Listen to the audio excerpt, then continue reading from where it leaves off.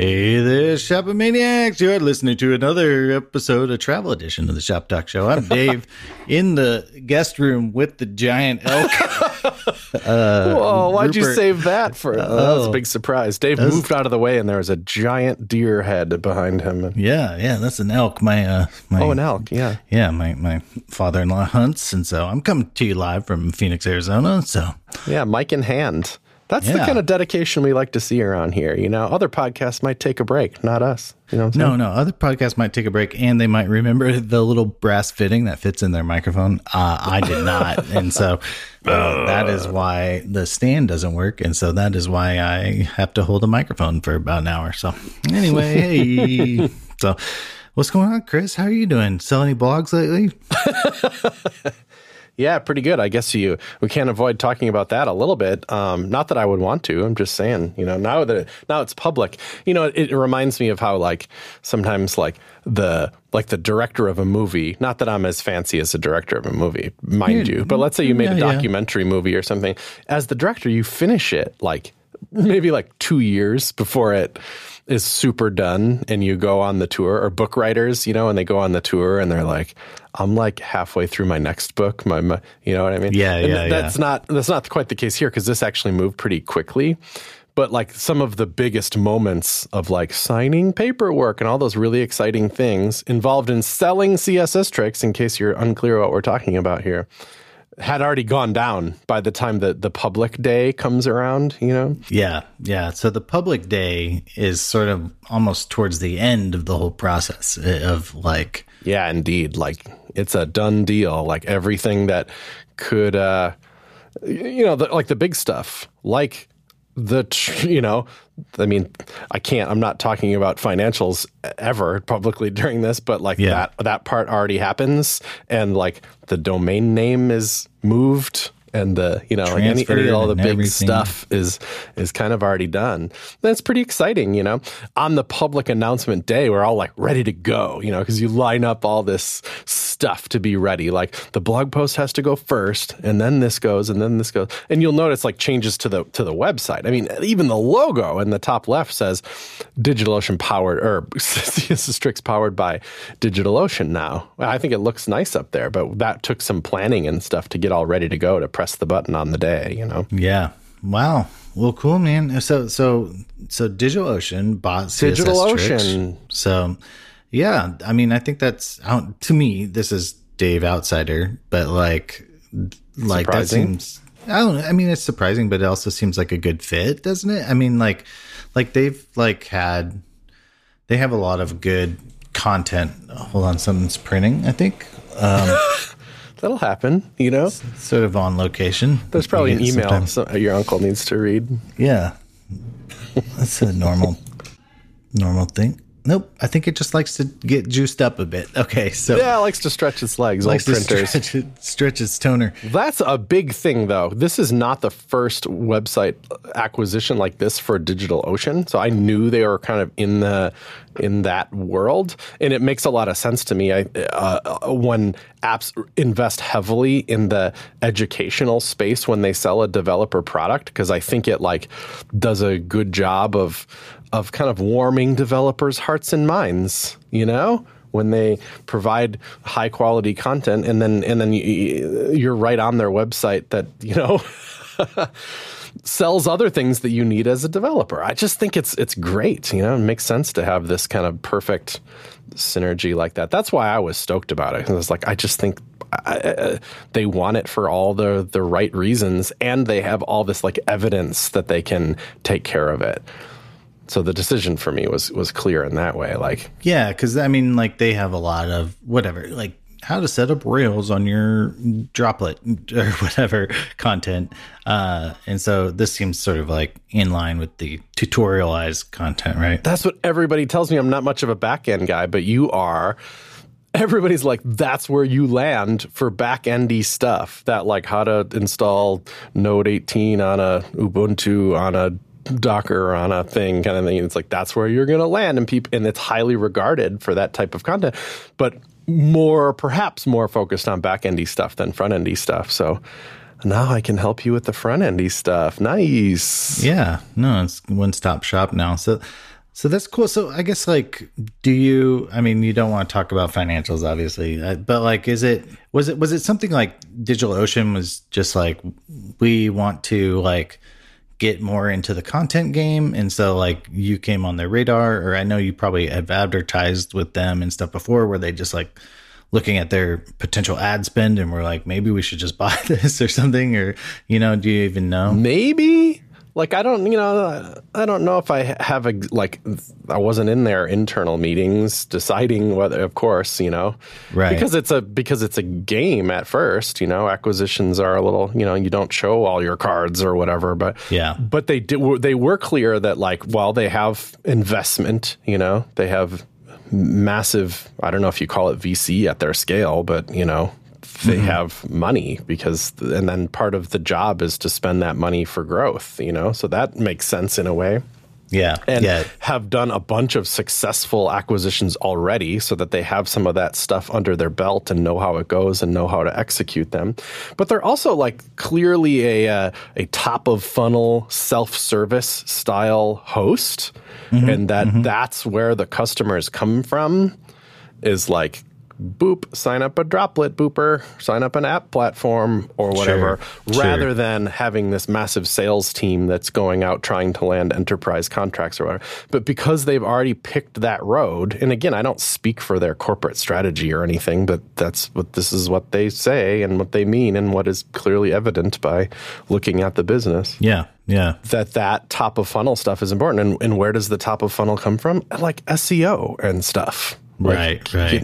The kind of your even organic traffic, just people sharing links and whatever, just like this was helpful and I'm sharing it. So, and they have a team. I mean, our team was me and Jeff, high five Jeff, who was really instrumental in running the publication schedule and working with authors and doing really tight technical editing and helping wrangle sponsors and making sure that content train was working, instrumental to making the site work, but was part-time and one dude. Mm-hmm. And Robin wrote the newsletter and wrote once in a while there, which is important because the newsletter is part of the overall train, but it was kind of basically just the three of us at the end. Yeah. Yeah. Just kind of whatever, three people in a trench coat. So what I could do is like, okay, I'm gonna just reinvest way more in this. Maybe I'll see if I can get Jeff full time. Maybe I'll see if I can hire 5 more people. We used to have a kind of a staff writer concept that it didn't fall apart. It just ended up being just like, it's actually easier if we just like treat all authors the same, and you can be a staff writer, just write more. Right. The way to be a staff writer is writing. Write a lot. Yeah. Happy to invite you to the Slack or whatever after 5 maybe, or I don't know. It just never really came to that. That's what I didn't do. I didn't like take every opportunity to reinvest in the overall business of the site. In fact, because I don't know that it was maxed out, but like a little bit. If you're trying to juice every dollar from a site like CSS Tricks, there's not infinite paths to travel down. There's like ads and sponsorship. Then there's like, maybe you can really nail a job board, although I've already failed at that once, so maybe it wasn't top of mind for me. There's like sell educational stuff, and we failed at that kind of once with the Lodge thing. It wasn't a failure, it didn't feel right at the end. I ended up making it all free. And then our second go round at that CSS Tricks, I called the MVP supporter program, which was just $20 a year. And I intentionally made it cheap so that I didn't feel so guilty. It wasn't this very expensive product that I felt like I needed to constantly produce new material for. In fact, a little bit like this show's Patreon, it's like we don't offer the moon, You just are here to support the show and be in the Patreon pretty much, because I have overpromised in the past, and it makes me feel guilty and weird, and I don't like it. No, it's the kind of curse of having customers, sort of like you're like, okay, I'll turn this thing and now everyone pays me $7, and then you're like, wait a minute, now everyone's sending me tech support issues. Wait a minute, like now I got to keep providing value for these $7, So yeah, I think there's like, and if you're like Scott Tolinsky or whatever, and that's your whole job on earth is having customers and cranking out good stuff for them, or you already have this massive hive of stuff that is clearly valuable, and you just have no problem sleeping at night because you're selling a huge pile of product or something. That's awesome. I don't have that, and I don't necessarily want to go there because you know how I actually spend my day and time? Working on CodePen, because it's my main big beefy project. So that was the thing, is it's not that I'm scared to invest in CSS Tricks, it's that I don't have the time.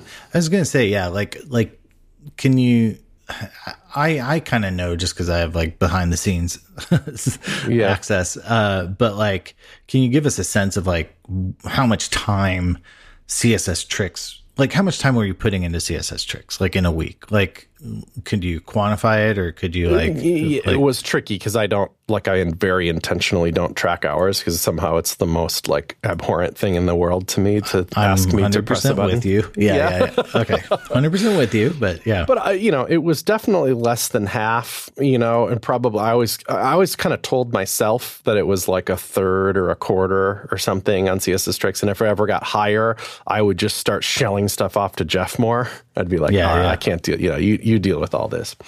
But it would grow, and it would, there was a little bit of roller coastering, and at really heavy times, meaning mostly sponsorship heavy, meaning like, okay, because I had these like deals with Automattic and Netlify and Flywheel and other companies that the deal was, do X stuff per month for us. So it's like put an ad up, maybe a sponsored content post sort of thing. Newsletter spot. Could be display ads, could be all kinds of different stuff. There was probably, 10 different miniature products, and then some like social media implications to all that and whatever. And so, and that, for lots of different companies. So that train was a lot. And the worst of it, not the worst, but like just busiest and like, oh my God, kind of moments where it's not for the love of publishing a CSS trick that day. I wake up and I have, oh shoot, I forgot there's a sponsored post I have to write, and we got to get this draft together, and these 4 authors are waiting for edits, and there's just stuff. Not all of it like my favorite, especially after 15 years of that. Not that all 15 years were exactly like that, but a slow ramping up of that. So your original question is about time. There was probably some weeks where it was 50% of my time because it was so hot and heavy, like a lot of stuff landed at once. And yeah, because I know through this show, just like an ad, you think like we create a space, a little rectangle on the website or a little, 2-minute block on the podcast, and that's done. And then we just fill it with an ad and it's done.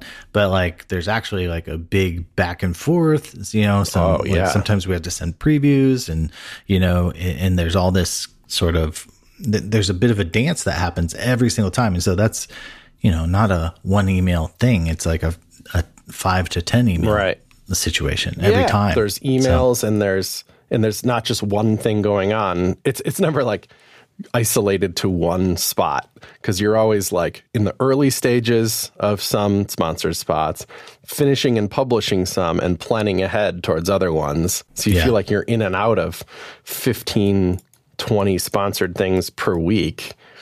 And it's like, my gosh. And that's that's hard to scale. You can't just double it to 40 because those things like go in spots. Like we can't just decide at Shop Talk Show to run 8 spots. We can, but none of y'all would listen because that would be the worst podcast ever, So the answer to scaling a podcast is, I don't know, make more of them, publish more of them per week, and all of that is, it's doable, but it's just more time. And again, I'm trying to put the time at CodePen. I have a co-founder, Alex, there, who doesn't do as many side projects as I did. And he knows this because CSS Tricks existed before CodePen ever even did. Shop Talk Show started at about the same time. These 2 things were instrumental in the starting and growing of CodePen.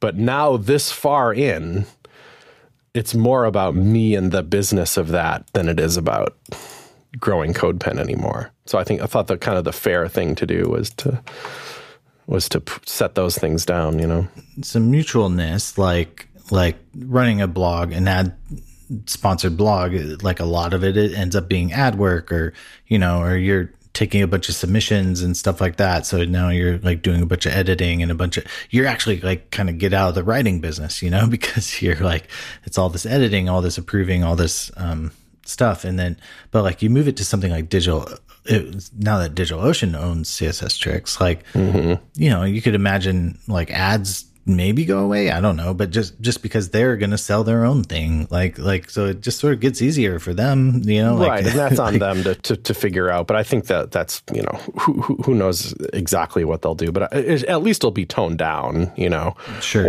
If not totally eliminated. And I don't know, I can't speak for them on that because they literally own the site now. Yeah. But they have a team, you know, like this community site that they run is like very good for one thing.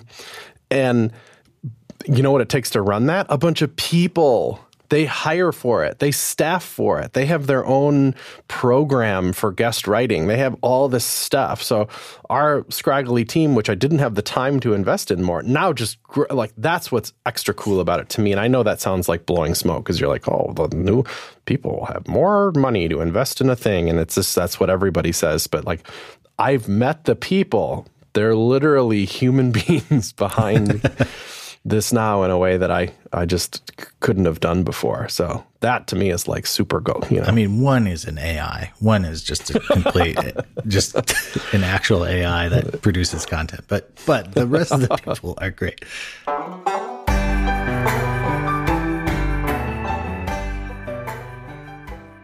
This episode of Shop Talk Show brought to you in part by Jetpack. Jetpack's a plugin for your WordPress site. Gives it all kinds of extra super cool abilities, many of which are powered by the idea that it would be nice to offload a bunch of work to a cloud server instead of your server, which you're probably on some shared hosting to make it more affordable for yourself. I am. All my sites are. You know, that's what keeps computing more affordable these days. And all WordPress runs perfectly great and fine on most shared hosting, you know? But there's some stuff that's just particularly taxing for a web server that's, you know, busy running PHP and MySQL and all that stuff. Stuff like site search, you know? Default WordPress search, not even that great, really. You type in some search terms and executes. And of course, it needs to go through PHP and it needs to execute an SQL query against all the content on your site. It can be a particularly heavy thing to do. Honestly, SQL isn't even that good of technology to do it on. There are better search technologies like Elasticsearch. Well, guess what? You flip a switch in Jetpack, your content, which, you know, kind of gets synced up to the cloud, gets put into Elasticsearch, and you don't even need to know this. You know, it just doesn't even matter. What happens to you is that all of a sudden the search experience on your site is now great instead of kind of bad, and it doesn't tax your server at all because all of a sudden better search technologies are being used. It's all happening in the cloud, way better in that way. It's the same thing with the backups. The backups happen in the cloud. It's the same thing with, you know, your images. They're in the cloud now. They get, you know, uploaded to a CDN and handled that way. It's the same way even with something like related posts, which can be, you know, there's some shared hosts that say you can't even use those plugins. They're so taxing on the database of the site. Not with Jetpack. It all happens in the cloud for you. So cool. Thanks for the support, Jetpack.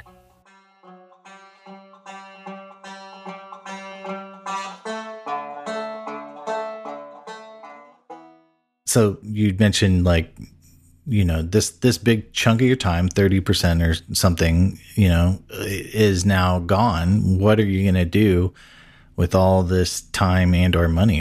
How are you going to reinvest it? Are you going to steal it? Are you just going to It's not retirement yacht money, you know? I mean, right. Whatever. I'm not going to, like I said, I'm not going to talk about that, but that's not my personality anyway, is to just be like, well, I'm done. That life isn't going to change at all, practically. At that little chunk of time I get back, sure, it'll be a nice little breath of fresh air to focus. It's just all going to immediately go 100% to CodePen. It's a bigger enterprise, and I'm like very excited about what we're working on there, and have been for a long time. But that's just, you know, a story for another day, I guess. But like that's the thing that I'm working on that I think has more impact on the industry than CSS Tricks did. And I got an outpouring of positive messages from people when that thing went public. And just thank you so much for everyone who choose to share stories and stuff like that, and how important it was them coming up. But I don't know that I still think even now CodePen has a bigger impact on the industry. They just don't like know it's me anymore. Like my face isn't like attached to CodePen like it is to CSS Tricks. You have to like click down to the about page if you ever even care to do that. But there's all these kids, not even kids, but just metaphorical kids coming to the industry, learning stuff where CodePen is like part of the curriculum, or it's the editor they choose to do stuff in, or they land on it when they're finding examples and stuff. There's way more examples of how to do stuff on CodePen than there is on CSS Tricks, you know? Yeah. I think it has a more of an impact on the industry, and I just am excited about that. I want to see that through and see that's potential through, you know? So my life change-wise, I don't know. Maybe I'll buy a camper van. I've been looking at them, but... Oh, buddy, I got some recommendations. Okay. I looked at campers this week. So, but yeah, no, that could be cool, man. So just kind of go overlanding. Sorry. Side note, my YouTubes are so messed up. I'm now getting recommended videos where people buy old military vehicles and convert them into overland campers.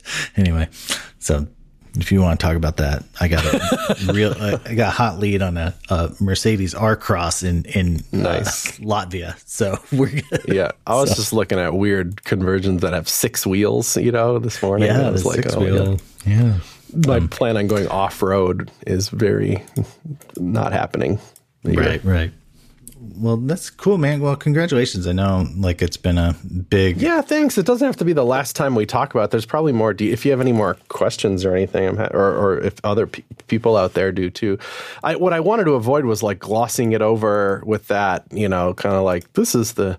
I don't know. I just didn't want to say cliche, boring stuff. And now I feel like, now that I have, I'm feeling like that's what I'm saying. But you got... So did you put, like... successful exits on your like Twitter bio, you know, like how all those dudes do that? Did you do that? No, not yet. No, but I did change all the, you know, I changed stuff right away. In fact, I even like pushed out a really basic redesign of my personal website like this morning. Just like, oh, really? I'm going to blap that out just because I wanted to change some of the language, and then I can't help but just do the whole thing. And oh, hey, look, ultra yellow, man. This is good. I like it. I like this vibe. That's fun. Yeah, I'm still going to work on it, but I just wanted to change some of the stuff there. Over here, just hitting the publish button. I know. I had to spin up the dev environment for the first time in a while. It's still on CodeKit. And I was like, you know what? Super don't regret it. Really. It works. Yeah. I guess it works. Really getting it done without me being like, oh no, what did I even do? Is it like Grunt or something? I can't even remember, you know? I really was really pleased to discover it was still on CodeKit, because it took 0 seconds to get back going, you know? That's beautiful. So yeah, I guess the only other question I'd have, like selling a company, right? Like, is like, let's say somebody knocks on the door to buy Dave Rupert LLC or DaveRupert.com. Yeah. Like, is it, which is obviously an industry leading blog, so whoever wants to buy that is super welcome. Netlify. What do you need to know, I guess, to do that? Like, is it just like, I know you had to like show like profit and loss, and then there's like some formula, right? Like it's that number times 5 or something, right? So, you know, they have to. There is a dance of offers and such that happens, and how that goes, I think, is different for every acquisition, probably.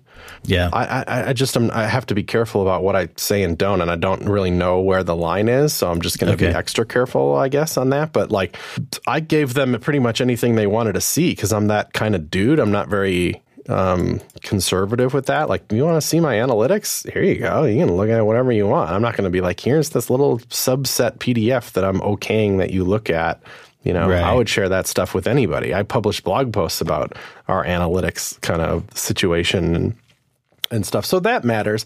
But how some other company decides to value your company is kind of like, both of your business. Like it's important to them. It's like very important to them because they're about to spend money on your company and it better be worth it. They better have some internal calculation. But I don't think they were valuing it the exact same way that I would. The way I value it is very straightforward. How much money does it make? Got it. That's the value of it to me. That's a pretty good value, right? And they know that's how I think of it. So that whatever number they throw out has to be aligned with that, you know? Right. It has to be like, you know, it can't be like 6 months of revenue because I'll be like, why don't I keep it for 7 months then? And now I'm ahead. Yeah, you know? I could let it coast for 7 months. So Yeah. I could just do nothing on it for 7 months. Yeah, really. You kind of could. You know? I mean, more or less, right? But yeah, you could stop doing anything that takes work, just run display ads only. I mean, not that I was ever going to do that, but you could coast it for cash. So in a way, I have to have numbers in my head of how I value it, and they have their own numbers in their heads about how they value it, and hopefully those things are aligned. And they were, but you do that early. You know, it's not like you do 6 months of work and then you start talking about if you're in this, you know, same ballpark. Those ballpark discussions happen right up front. Yeah, I think that's just my mentality. Just like, you know, I don't know. Over the years, like people have attempted to like hire me or whatever, you know, and you know, I'm very committed to Paravel, but it's just like if you ain't talking money, you ain't talking sense, because I just need you to tell me tell me the number, because that's going to be the ultimate deciding factor before I would ever approach any kind of other sort of negotiation, you know, like I can't spend a month talking to you and then getting into the numbers. So that would be counterproductive. So yeah, it's a waste of time. That's why, I don't know. If I was on Tinder, I'd put my height and weight on there because I don't want you to show up to the corner bar and turn around before you walk in the door, because you're a little disappointed at what you saw there, you know. You get the obvious metrics out first. So, yeah. Not tall. Yeah. Anyway, that was cool though, and I worked with, everybody I worked with was such a straight shooter. You know, it's nice that there just wasn't any I don't know. It just was so smooth. You know, it's like they needed something, they just used their language, and asked for it, and I was like, okay. It wasn't roundabout, wasn't like kind of couched or whatever. It was just pretty matter of fact. Yeah, right.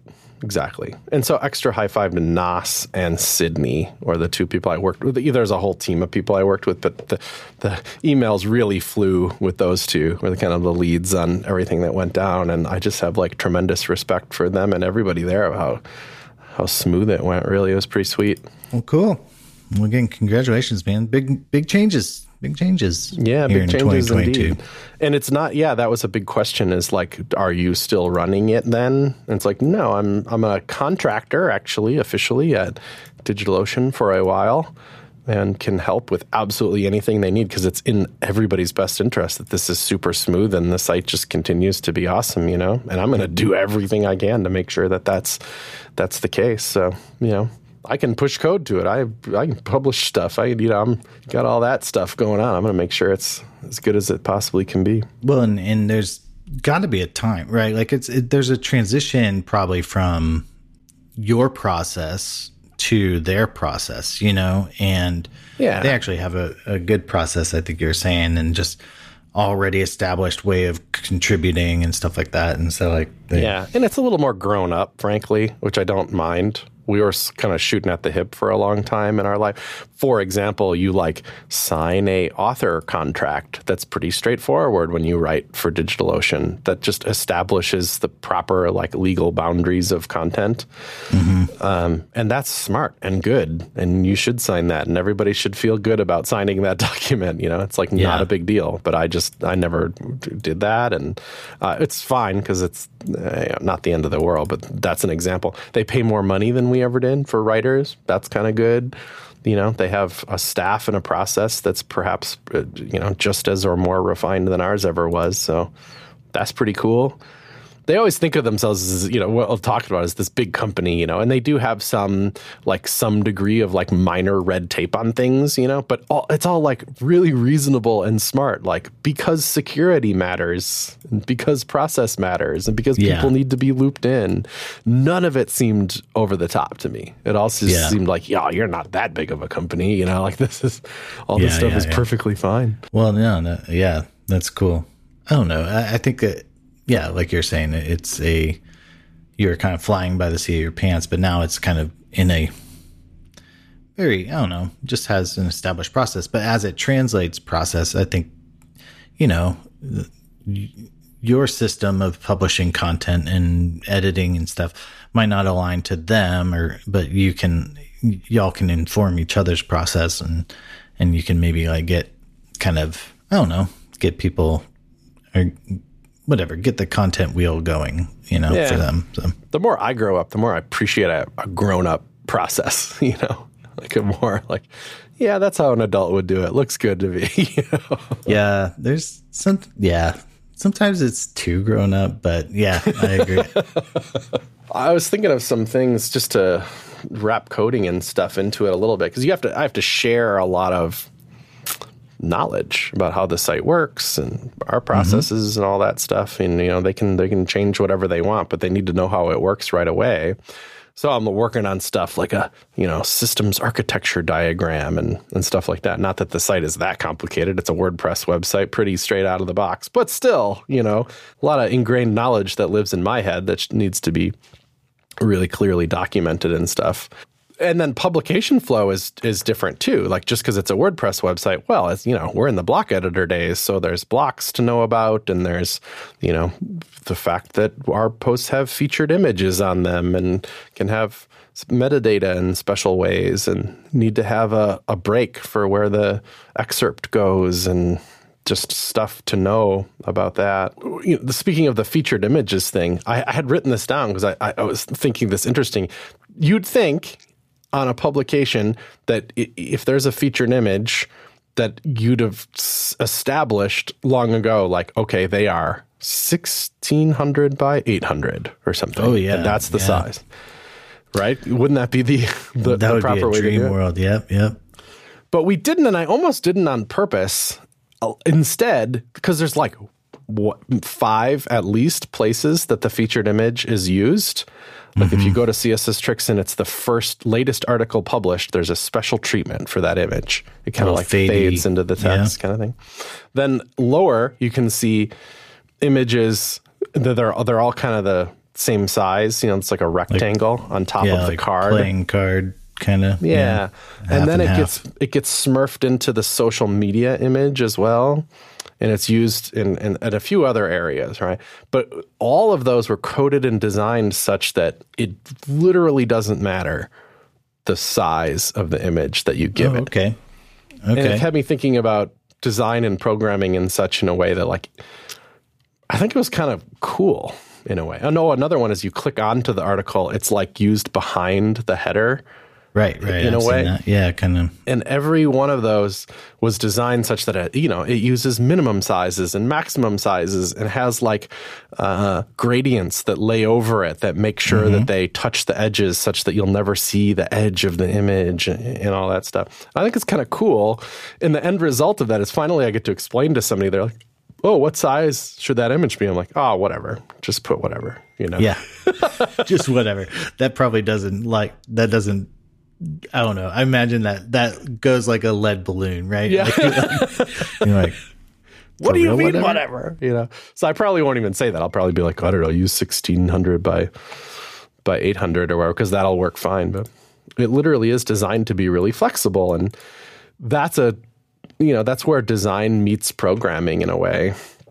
Yeah, and you can write code that's that way too. Like, isn't there some old principle, like, be liberal in what you accept and strict in what you output? And conservative in what you do. Yeah. Yeah, that's, I know that one. Is that Tesler's law?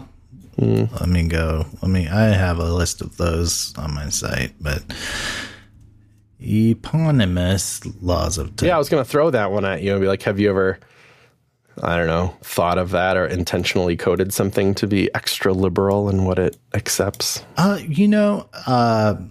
Yeah, sort of. I mean, we're kind of dealing with that in OpenUI, like your spicy sections kind of have to accept quite a bit of junk, and or how liberal are you in what you accept, and we kind of had to go one direction and then kind of back it up. But HTML in general is pretty liberal in what it accepts. And then in CSS too, it's just like, you can type anything. And if I don't understand it, I just don't do it, which is pretty cool. Like, that's actually the coolest feature of CSS. Unfortunately, CSS will also just bomb out if you forget a semicolon, but whatever. It just like stops processing. It's just like, cool, you must have been done. And HTML will like just put everything in the same image tag if you forget to close an image tag. So, I remember that. Remember we did the video on the select menu too, and that thing will miraculously take whatever. Yeah. I mean, it'll take whatever. And Patrick Brossett, is that right? Yeah. He has like kind of the mother of all demos on that, right? And it is though. You mean the emoji one? The emoji one, you like open it and there's like 1,000 emoji. First of all, the menu itself is a circle somehow. How? Exactly. I didn't know we could do circles in HTML, but he figured it out. I was just on Ben Meyer's semantics live stream talking about some of this stuff, but like they've solved a lot of Microsoft problems and GitHub problems and stuff, just like very common UI components there. Like that one, you can actually add more divs and via slots and stuff like that. But they've really like kind of come up with this, way of like, it will just, you can chuck stuff in here and we'll accept it and we'll try to render it, best we can. Now there's, I think, a conversation of like, we should probably not allow everything. So like what is on the unallowed list, so I think they're trying to figure that out. But, yeah, it's early days, but yeah, I could see how that is very strong an HTML-like concept. Maybe not so much CSS or JavaScript, but... here, Postel's law is what it is. Be conservative in what you do and be liberal in what you accept from others. So, and that's like what TCP/IP and everything is based on. It's like you can post as much data as you want. You accept all this stuff, but you only do a certain amount of things. So it's funny how that you could stretch that to, to user experience. You could stretch it to your own life, Yeah. I mean, it's very close to the Unix philosophy of like, write programs that do one thing and do it well, I don't know if you've ever looked at the Unix philosophy, but it's pretty cool. It's like 10 principles or something, but it's just that. What do they call that in any programming? A function that it's like immutable or something that can't possibly output something different depending on the input. There's a special name for that, isn't there? Oh, is it just like, I can't think of it offhand, but sure. Yeah. I just think the inside the function that it doesn't call some external API or something that who knows what it will return. So you can't really test it because on any given day, the output might be different. I don't think it's immutable, but it's something like that. Yeah, but I think it's just this idea too. Functional? Like, is it functional? Functional or like, yeah. It's just the idea of like, your program should just do one thing really well. And if you're like adding all these flags and all these other things to it, maybe it's a whole other program. And, that could kind of go into software philosophy, like or business philosophy. Like, is your business trying to do too many things? Or Chris Coyier? Is Chris Coyier trying to run CodePen, run CSS tricks, and do a award-winning podcast? Yes, he is. So, like, maybe he needs to. Have we won an award? I bet we won one award. I think we won one award. Oh, that's awesome. Yeah, .NET 2009 or something. .NET magazine. Yeah. Rest in peace. Best podcast. But yeah, I think I think you've like, I think it's just that stuff is like, maybe if you add too much, if you're doing too much with your application, but I'm also extending it to your life, like maybe that's a whole other thing. That's a whole other job, whole other business, whole other person or something. So, yeah. I saw a Mr. Eric Portist always has his finger on the pulse of some weird stuff. Yeah, he must have a different internet than I do, because he finds the coolest stuff. Anyway. Yeah, truly, right? You know, like, where did you what did you subscribe to get that link? But it was the WCAG, right? Had a explainer document drop the other day. I guess it wasn't the other day. Looks like a couple months ago, based on the date stamp. But really hadn't seen this. But it was an attribute. You know, the hidden attribute in HTML. Yeah, I don't think people use it a lot because there's a great Monica Dinkulescu article on her website that's called "Hidden is a Lie." Which is, it's only like 3 paragraphs long, but it explains why it's kind of not a good idea to use as a, because the user agent style sheet that makes hidden work is basically just like attribute hidden, yes, display none. Yeah. And that can be overridden by like anything. Display block. Yeah, totally. Yeah, like it's not a super good idea to use hidden as an attribute for whether it really is hidden or not. She suggests a fix, which is to actually put the attribute selector in your style sheet and put display none important. So it actually is. That's what I do. Trustable. Oh, yeah. That's and cool. also, like, the random browser that doesn't have it, you're going to have to. Yeah, it'll be problematic for other reasons, perhaps. But okay, hidden attribute.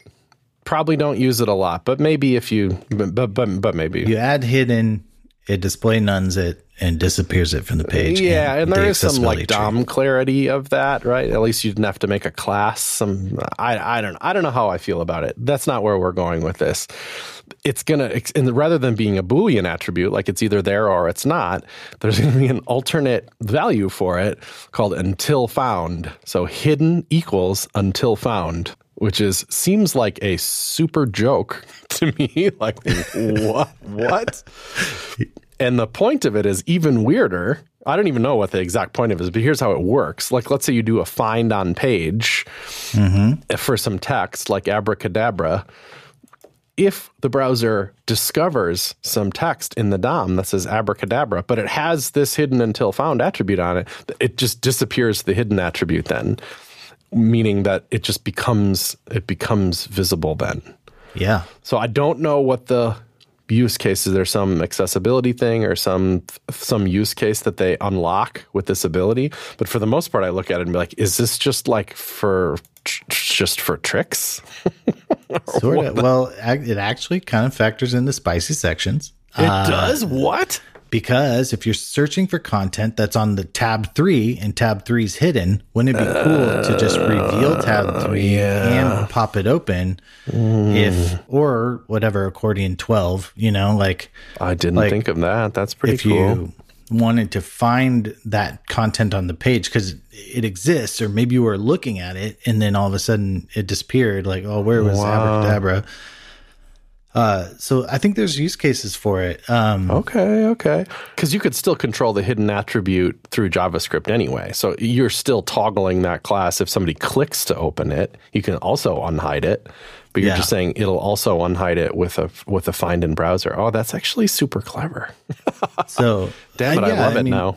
Well, and it just could turn into, I don't know, these sort of super powered UIs. But again, this may be one thing you actually, hopefully spicy sections lands before you need to use this, Oh, I see. Or which one would you want to land first? Wouldn't you want this to land first? So that's. Well, yeah, I think this has to land. But like, I don't think you want to author this stuff. I don't think you want to be like, okay, when I'm authoring, let me think about whether or not somebody has to search this text in here. I feel like you shouldn't have to worry about that. It should just be part of a control, Yeah. Does details work like that? Does it auto open? Probably not. Probably not. So I think in that situation, details could be switched to until found. You know what else they should do just to complicate this even more is that I have this on a blog post where there's a details in a details. Yeah. And you can link Like I can make the details have an ID and I can link down to the details. It doesn't just automatically open it, but wouldn't that be nice? Yeah. If you targeted it and then it opened up that details, that'd be cool. But let's say that doesn't exist. But let's say I give a details within the details an ID, the jump link to it doesn't work anymore because it's like hidden when it's closed, which is unfortunate. So you'd have to know to open the parent to open the thing. So I kind of want to if I link to it or do one of these hidden until found situations, that it doesn't just open itself, but it opens any parents that it needs to open too. Yeah. That would be super neato. I think that's kind of being talked about. We talk about it in OpenUI quite a bit because it, like with pop-ups, like if you had a pop-up within a pop-up, like a drill down menu or something like that. Yeah, it's got to open the parent too. Otherwise, it ain't going to be visible. Yeah. I mean, hopefully you're not putting like linkable content way down in there, but whatever, you have to plan for when somebody inevitably does, Yeah. Right. But where it maybe matters most is like focus, like if you have to return focus 10 levels deep, like what do you do? How does that work? So, well, now that we're on this, now I need to ask you more questions, right? Because there was first of all, there was like a Zach Leatherman web component, which I gave just like the biggest clap ever, that like details utils or whatever. Yeah. It adds 5 abilities to details and all of them are like, yep, that sounds great. Yep, that sounds great. One of them is like force it open or closed at a media query. Genius. Mm-hmm. Like a spicy section can do, right? Yeah. But there was others.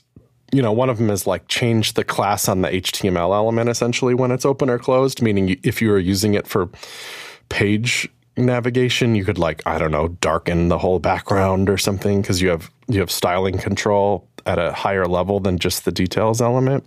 Mm-hmm. And there's a bunch of other ones, but they're all cool. But then in his post explaining it, he's like, I just use the crap out of details, like everything, like the nav for Netlify is friggin' details element, like just details it up. Yeah, because Adrian Roselli had that like don't do that. Link is not a details or whatever. You have a post the same.